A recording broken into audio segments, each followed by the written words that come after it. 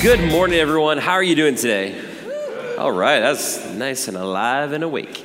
My name is Eric. I get to be the pastor here. We just want to say welcome. We're glad that you are here today. And as a pastor, there's certain questions you get asked a lot. And when people ask me these certain questions, it's always one-on-one. They never round other people. It's like they want to, find me, and it's like, hey, Eric, can I ask you a question? And their voice kind of gets hushed, and they kind of look around, make sure no one else is looking.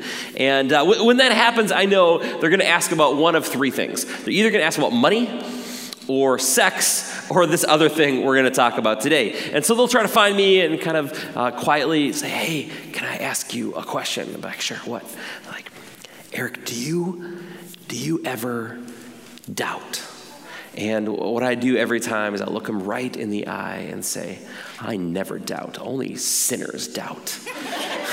No, of course I don't say that. That would be terrible. I have doubts. Everyone has doubts. Everyone has doubts. And I think we go through times in our life when we have these doubts. And I think doubts usually fall into one of two buckets. Number one is we wonder, is it worth it?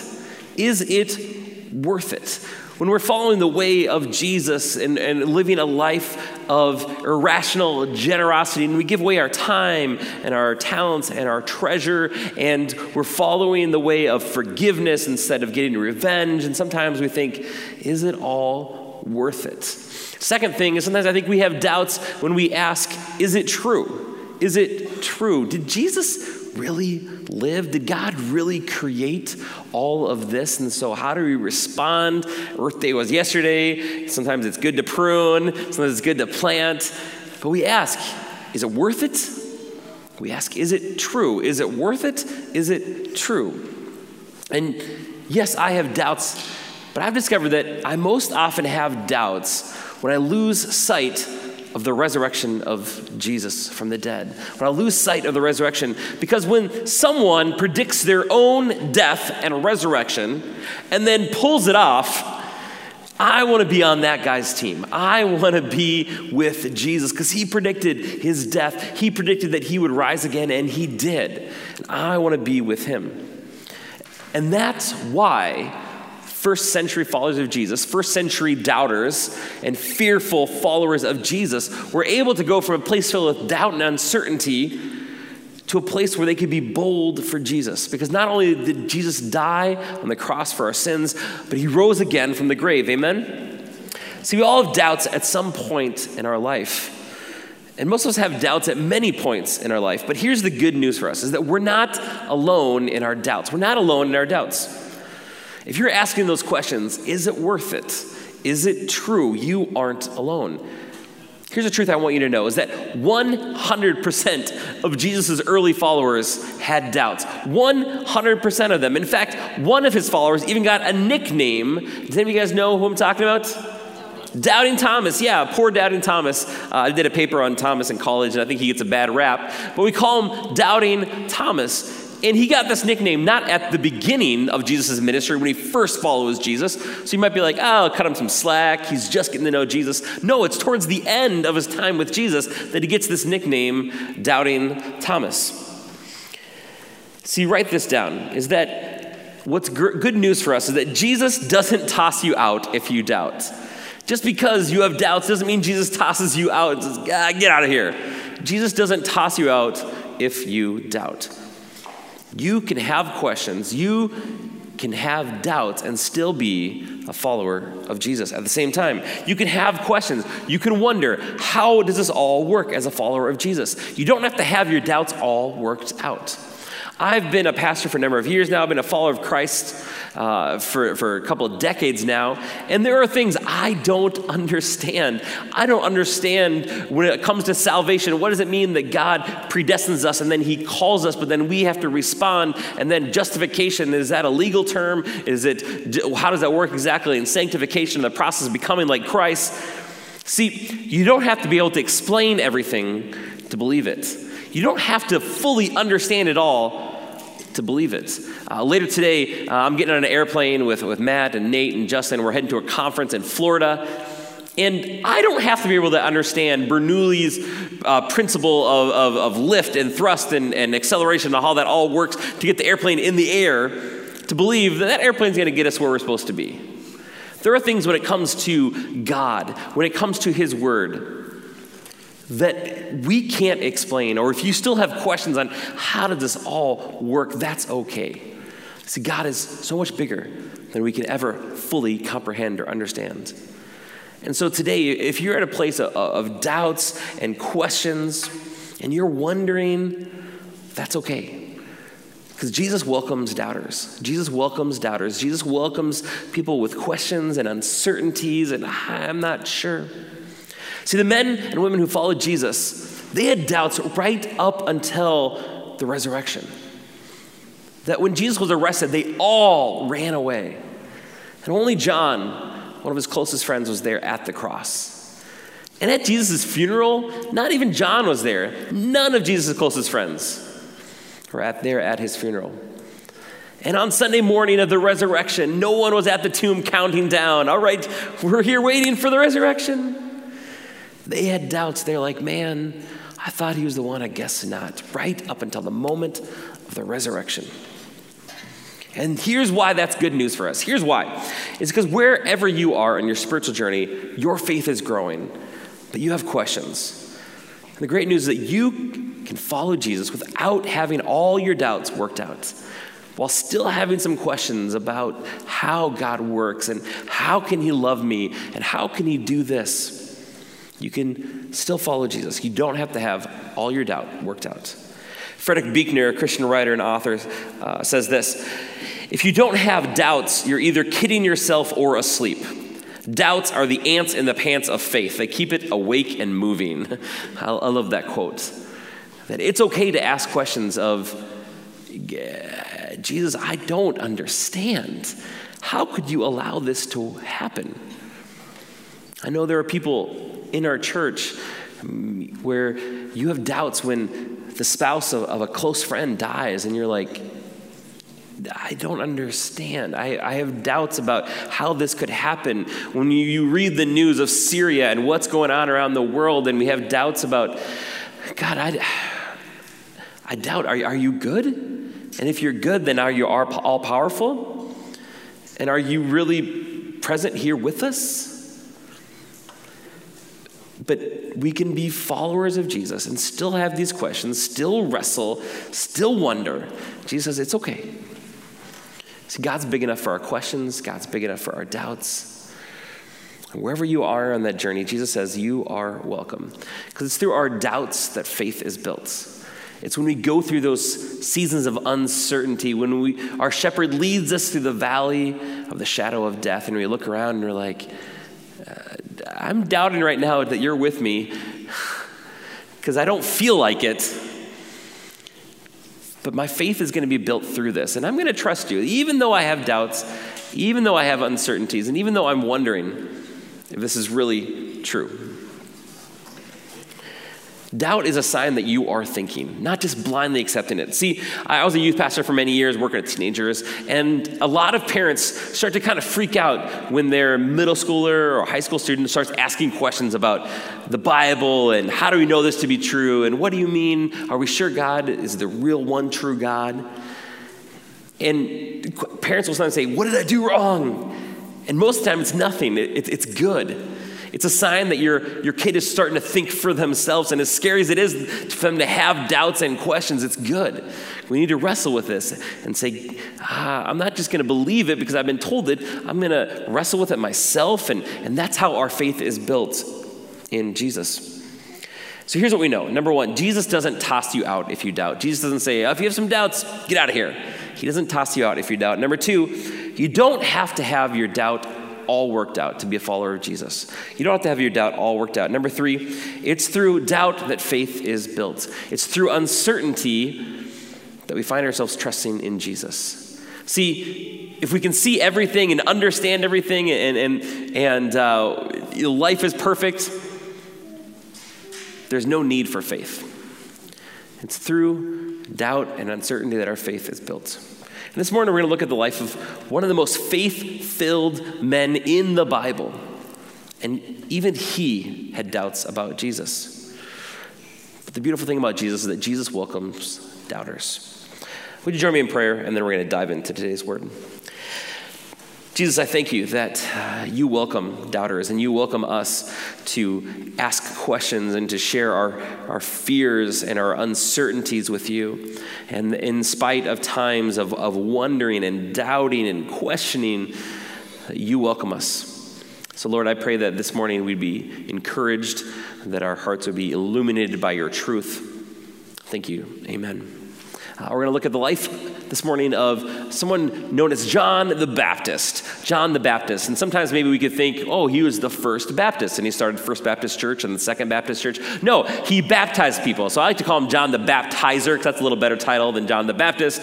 But so we're going to talk about John the Baptizer this morning. His family has a rather extraordinary story. We talked a little bit about his kind of family last December as we started our journey through the book of Luke. His dad's name is Zechariah, and he was a small time priest in a tiny little town, kind of like today, maybe like a bivocational pastor working a second job in a small little town. And John's mom's name was Elizabeth, an amazing faith-filled woman who loved God, who loved her husband. And they served God faithfully in this simple, humble, hardworking couple. They loved God. They loved each other. They loved their ministry of what they were doing. But what they really, really wanted was a child.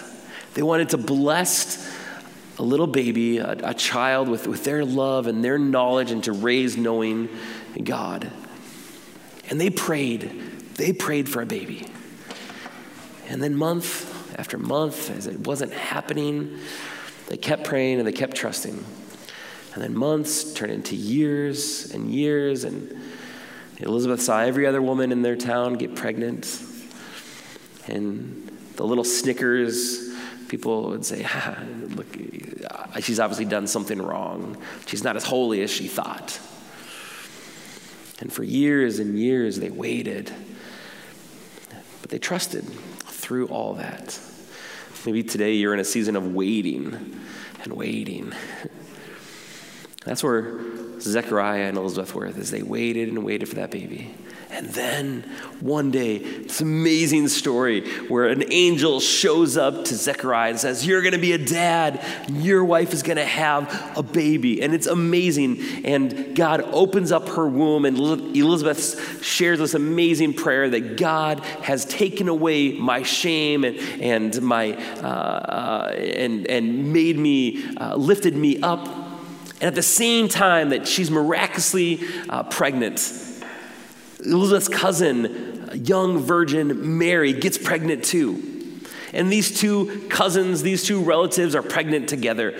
And I think it's so special. Maybe, ladies, if you've been pregnant at the same time as your sister or a close friend, there's something special about that. And I just picture these two cousins rejoicing in the fact that they were both carrying these boys. And these boys would grow up to know God and love God.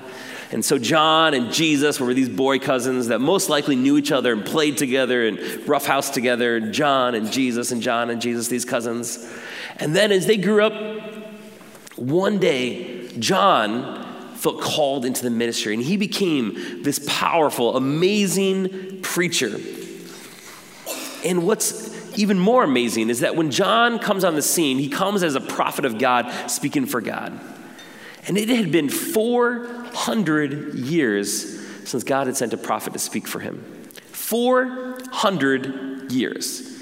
For frame of reference, the United States of America isn't even 400 years old yet. So all of our history, you could fit in the time between the Old Testament and the New Testament, the time of silence. That's how long, even longer than that, the people of God have been waiting for someone, a prophet, to come. And then John, this prophet, finally, he comes and he's preaching and he's preparing the way for the Messiah. And this bold prophet of God. Now let's be a little honest about John, though, because I love John. He's bold and he's great, but he's a little odd, okay? That's just who John is. He's just a little strange. He's that odd cousin. How many of you know what I'm talking about? Like, everyone has that cousin who's just a little odd, a little off. You know what I'm talking about? If you don't know what I'm talking about, You're probably the odd cousin, just saying. But he's kind of an odd kid because he lived out in the woods. His clothes are made of camel hair. He ate a steady diet of bugs and honey, and his job was yelling at people. That's who John was. Like, he's a little eccentric. He would have made a really great lead singer or frontman for an indie rock band. That's John. That's who he is, But he starts this ministry of preaching and teaching out in the middle of nowhere, and people flock to John, and it's amazing. And I have to think, John must have been a really, really good preacher, because people come out to the middle of nowhere where there's no amenities out there to listen to John preach. We have a hard enough time getting people to say, hey, come check out church in an elementary school, and we have indoor plumbing and free Starbucks coffee, all right? And John didn't have any of that, and people flocked out to hear him preach, so he must have been a good preacher. And he's sharing the news of God, and people are repenting of their sin, and he's baptizing them, and he's preparing the way for the Messiah to come. And then a couple weeks ago, we talked about how he actually baptized Jesus. And so we want to be like Jesus, and so we want to get baptized. And so he's doing all this great work for God. And let's check in a little bit on kind of his story. Luke 3, we're going to go back a couple chapters. Luke 3, verse 18 says, "So with many other exhortations, he, John the Baptist, preached good news to the people. But Herod, the tetrarch, who had been reproved by John, for Herodias, his brother's wife, and for all the evil things that Herod had done, added this to them all, that he locked up John in prison." Basically what happened is Herod, he's the puppet king over Israel, while Rome, the empire, is in charge. Well, Herod had a crush on his brother's wife and was like, you know what? I'm going to take my brother's wife and marry her. And John's like, you know what? You can't do that. That's not a good idea to steal your brother's wife. Basic decency here, right? And would preach against Herod. And Herod finally got tired of it, that he'd locked up John, and John's in prison. And so for a couple chapters now, John has been sitting in prison. And as we've talked the last couple of weeks about the amazing things that Jesus has done, that he's healed the blind, that he's reached out and touched the untouchables by stretching out his hand to the leper who hadn't been touched in years and years, and is welcoming outsiders in, and all these amazing things, John is sitting in a prison cell waiting for them to behead him. And he keeps hearing all this news of Jesus and the amazing things Jesus is doing. He's sitting there, and he's thinking, I know why I'm here. I'm here to prepare the way for this Messiah who's going to come. And I'm pretty sure the Messiah is going to usher in this new kingdom. And I even heard Jesus say, I've come to liberate the captives and set them free. So why am I still sitting in a prison cell? I'm pretty sure this is why Jesus is here, is to set the captives free and to set up this new kingdom. And John's doubts begin to grow as he's waiting in prison. Sometimes we're in a season of doubt, and when Jesus isn't acting the way we think he should act, we can start to doubt. We can start to question. See, here's the situation with John. His parents were devout. He learned the Bible growing up. They taught him the Old Testament scriptures. He learned to pray and walk with God at a young age. He's part of a great ministry family. And then becomes this powerful preacher, and God works through him through the power of the Holy Spirit. And all these people are coming to him to hear him talk. And yet, the guy with all the answers, who's preaching, has questions. He still has questions, and he still has doubts. And he's not embarrassed about that. And we shouldn't either. When we have questions, don't be embarrassed to bring those to Jesus. You don't have to have your doubt all worked out to follow Jesus. Well, let's check in now as we've been working our way through the book of Luke. We find ourselves in chapter 7. Verse 18 and 19. We talked just a couple weeks ago how Jesus even raised someone from the dead, and he's been healing people and doing these amazing works while John's been sitting in prison, hearing about this. Verse 18. The disciples of John reported all these things to him. And John, he's sitting in prison, calling two of his disciples to him, sent them to the Lord, to Jesus, saying, "Are you the one who is to come, the one we've been waiting for, the Messiah? Or should we look for another?" John, we saw a couple weeks ago, he's baptizing people, and he's like, there's Jesus, the Lamb of God, who's come to take away the sins of the world. I'm here to prepare a way for him. I'm not even worthy to untie his shoes. And now he's been sitting in prison for a while, and Jesus isn't doing exactly what he thought he was going to do, and he's got some doubts. He's like, I was pretty certain that you're that one, the Lamb of God, but now I'm wondering, are you the Messiah? Or should we expect someone else? Now, how many of you, worshiping your cousin as God would be hard enough? That'd be tough. Let alone sitting in prison and hearing about all these amazing things.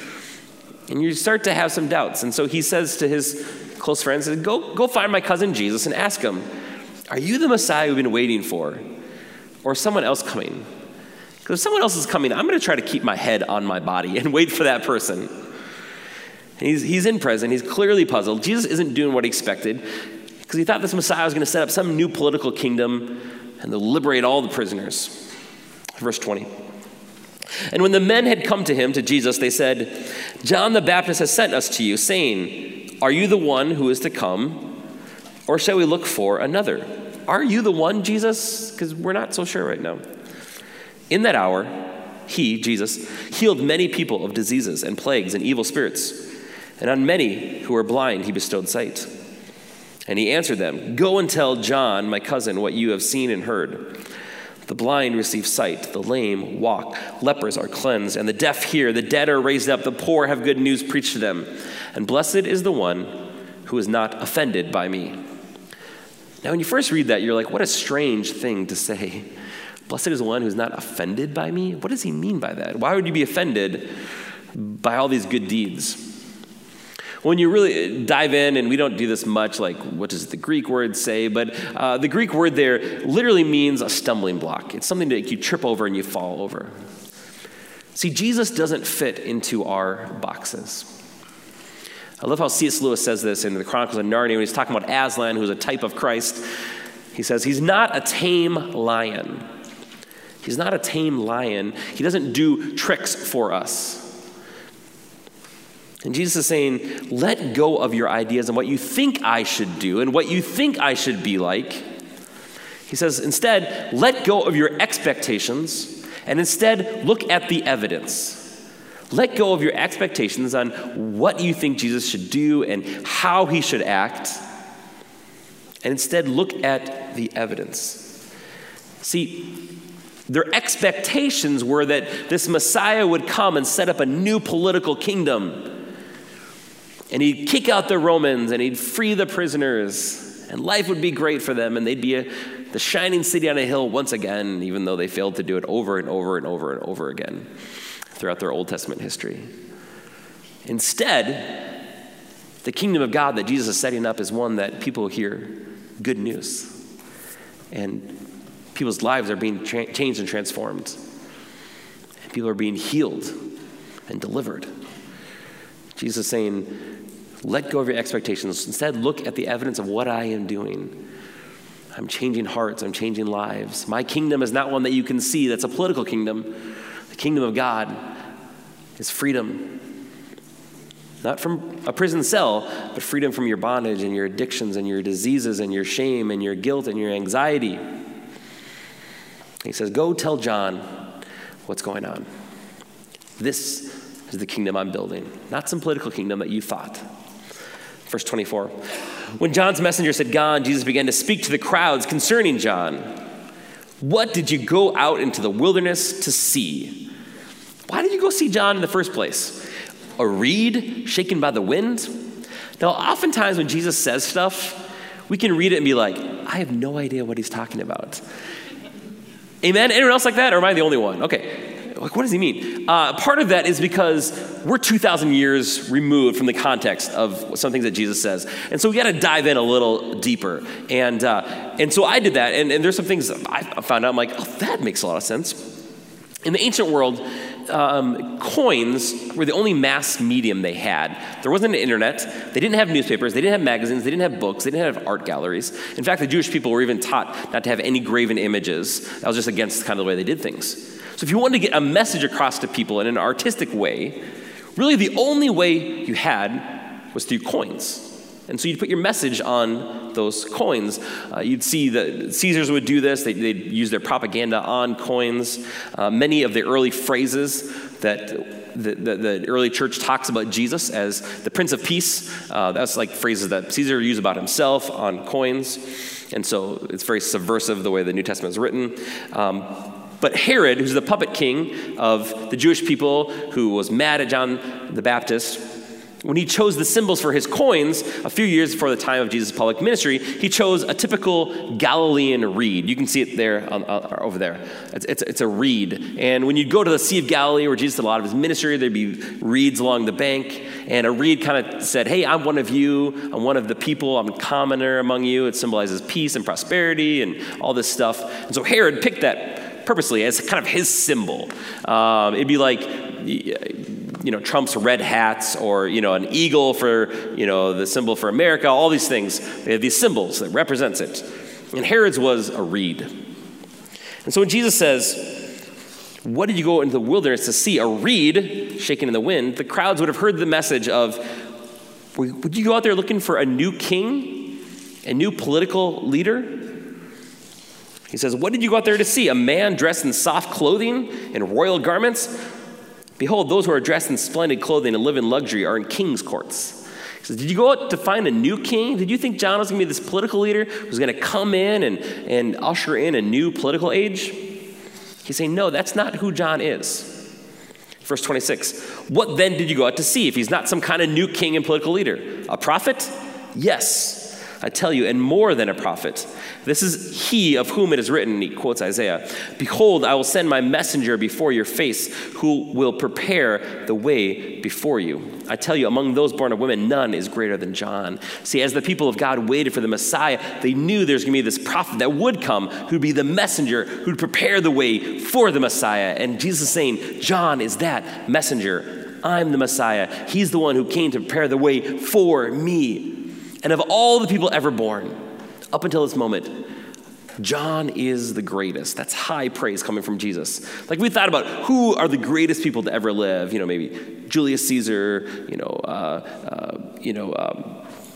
Alexander the Great, as an Apple fanboy like Matt, maybe Steve Jobs, maybe, I don't know, the barista who invented the unicorn frappuccino. You'd be like, but no, Jesus says, John the Baptist, of all those who have ever come before, is the greatest to be born. And for all of John's greatness, for all of his faith, for being the prophet to prepare the way, John still has doubts. He's still wondering, Jesus, are you the one? Because I'm not so sure right now. Sitting in a prison cell, waiting for them to chop off my head. See, Jesus doesn't toss you out if you doubt.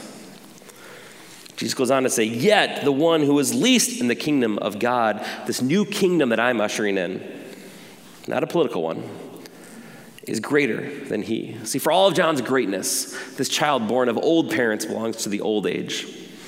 And Jesus, the child of the young virgin, belongs to the new way. And Jesus says, those who are in my kingdom, in this new kingdom of God that is coming, will be greater than even John. And then Jesus goes on and he compares the crowds, which is always a great thing, to little children.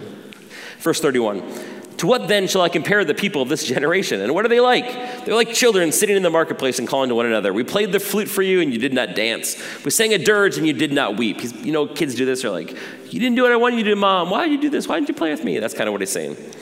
Verse 33, for John the Baptist has come eating no bread and drinking no wine, and you say, he is a demon. The Son of Man, that's Jesus' favorite title for himself. The Son of Man has come eating and drinking, and you say, look at him, a glutton and a drunkard, a friend of tax collectors and sinners. All right, here's another one. Like, what in the world is Jesus saying? Why all this talk of eating and drinking and who you're with? Like, it'd be so easy to just kind of blow past this. But I can't stress too much the importance in this culture of table fellowship. In the early church, in first century culture, it was huge.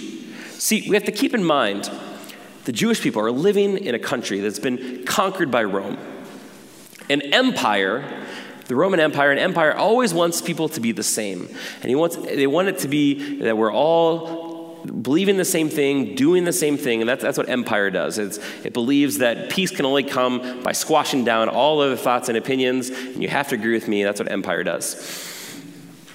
And so the Jewish people, to hold on to their identity, make them unique, they held on a couple things. One, their Sabbath observance. They didn't do anything from sundown Friday till sundown on Saturday. And then their table fellowship. What they ate, there are certain dietary restrictions were very important. And who they ate with was very important to their identity, because that set the boundaries of who was in and who was out. What you ate and who you ate with were the markers for who was in and who was out.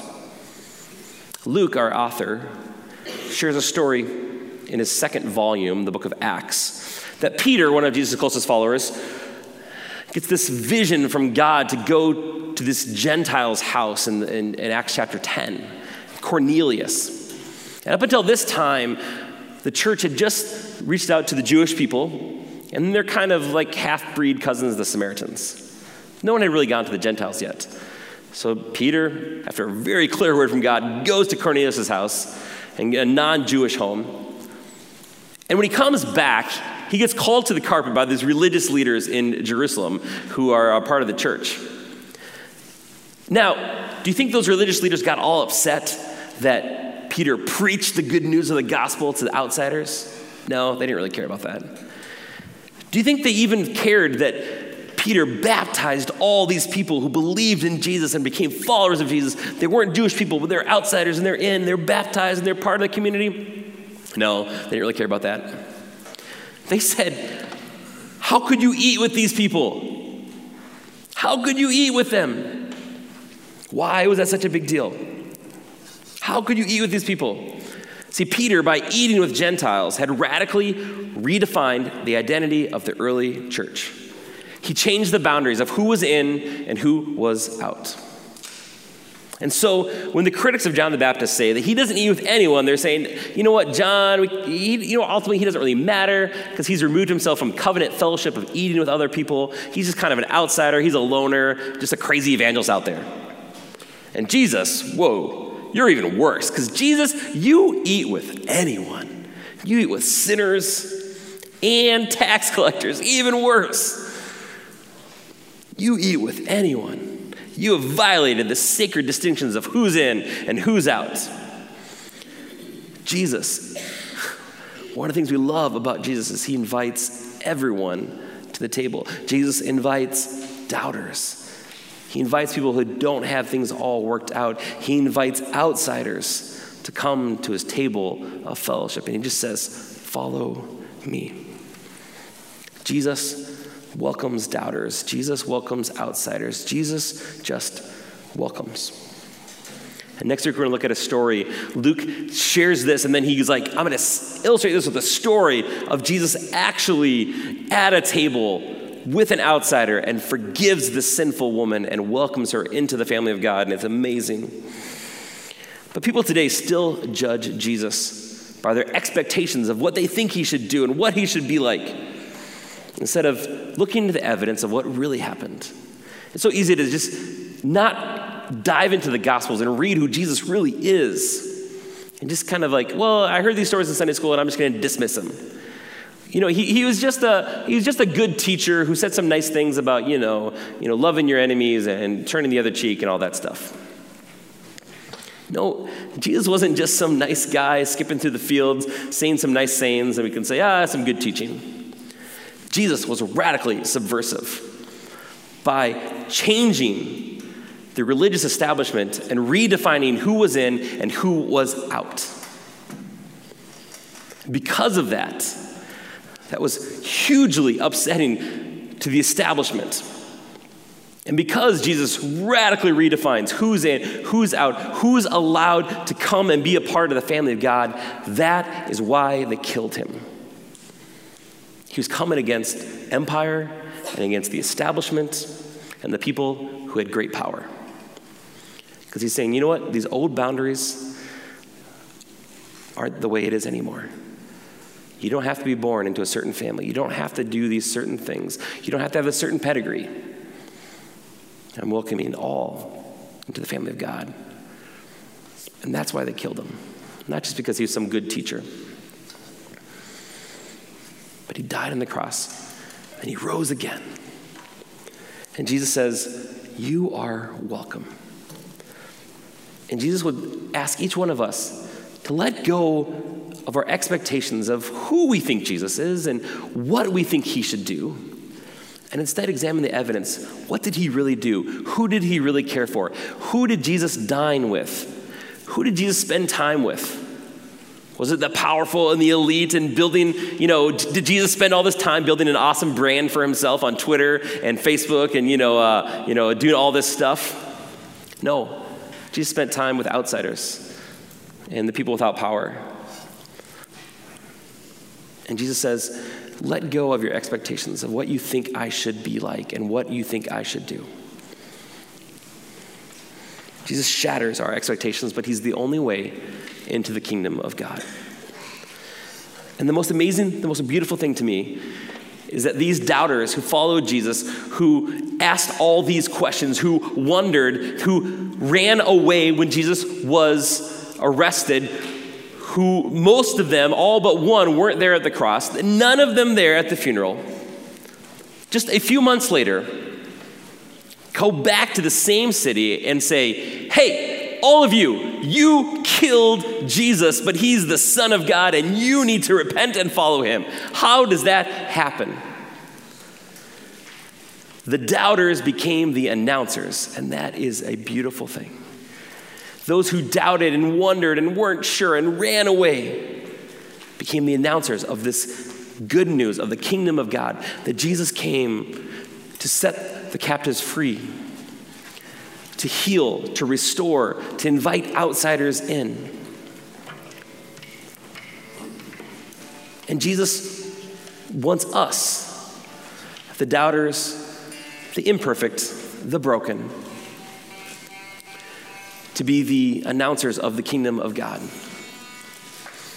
Jesus invites us to share the good news of who he is and what he has come to do. See, we want Mosaic to be a safe place where people can ask questions. A safe place where if you have doubts, if you are wondering, that you can get into a small group with other people and do life together and say, I'm struggling with this. I don't understand how this works. And if you're at a place where you really have pressing concerns and questions, we want to invite you to do life with someone. And we have some people doing this. It's just discipleship, which is meeting with someone on a regular basis, on a one-on-one basis, of saying, I got questions. Let's sit down. And I'm new to this whole faith thing. And let's walk through the Gospels and learn who Jesus is and look at the evidence of what did he really do. Not just my expectations of what I think Jesus is like. Jesus welcomes doubters. And he says, but don't just have your doubts, but come together in community as we help each other grow in our faith. So we help each other work through our doubts and our uncertainties to follow Jesus. Would you stand with me?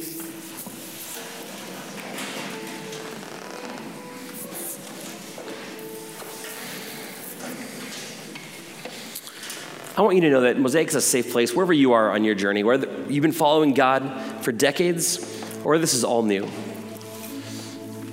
And even this morning, maybe you're just wondering. Maybe you are filled with anxiety and doubts and questions. Jesus says, that's okay. You are welcome at the table. You are welcome to come and bring those questions. But to trust Jesus even through that, even when you have doubts and even when you have questions and you're not sure what to do, to trust Jesus, to follow him. I'm going to invite you just to close your eyes and to bow your head. And if you feel comfortable, sometimes I like to just put my hands out at my sides, just open as a posture of openness. And you don't need to repeat this with me, but I just want to encourage you to let this be your prayer as you agree with me. Jesus, we thank you that you welcome doubters and outsiders and people with questions and people who don't have everything figured out or all together. You welcome us to your table of fellowship. Jesus, I pray that you would help me in my faith. Help my faith to grow. That in spite of questions and uncertainties and not understanding how you work and all your purposes in this world, but God, in spite of that, I would trust you. And God, we pray that as a church, the doubters, the uncertain, the broken, the imperfect, God, we would be the announcers of your kingdom, of your good news. God, that we would invite outsiders to come feel welcome. God, that people with doubts can get their questions answered and work through in community to find faith in you and faith to grow. God, that when we're weak, we'd be strong with each other, that we lean on you, God. God, that we would just announce that people can find freedom from their anxiety and worries, freedom from their doubts, freedom from their addictions, their secret fears. God, I pray right now that your Holy Spirit would just come in among us, would live inside of us, that we would be open to you. Thank you, Jesus, that you shatter our expectations, that you come not as a political leader, but as one bringing life and hope and truth here, today, now. Let's just take a minute, and as the band just plays quietly, we'll just, in this attitude of openness, we'll pause before we close our service and just say, Jesus, what is it that you want me to receive from you? Holy Spirit, fill my mind with your truth. Purify my heart. Let me be filled with your love, your peace right now. Let's just pause and reflect and be open to what God wants to do in us right now.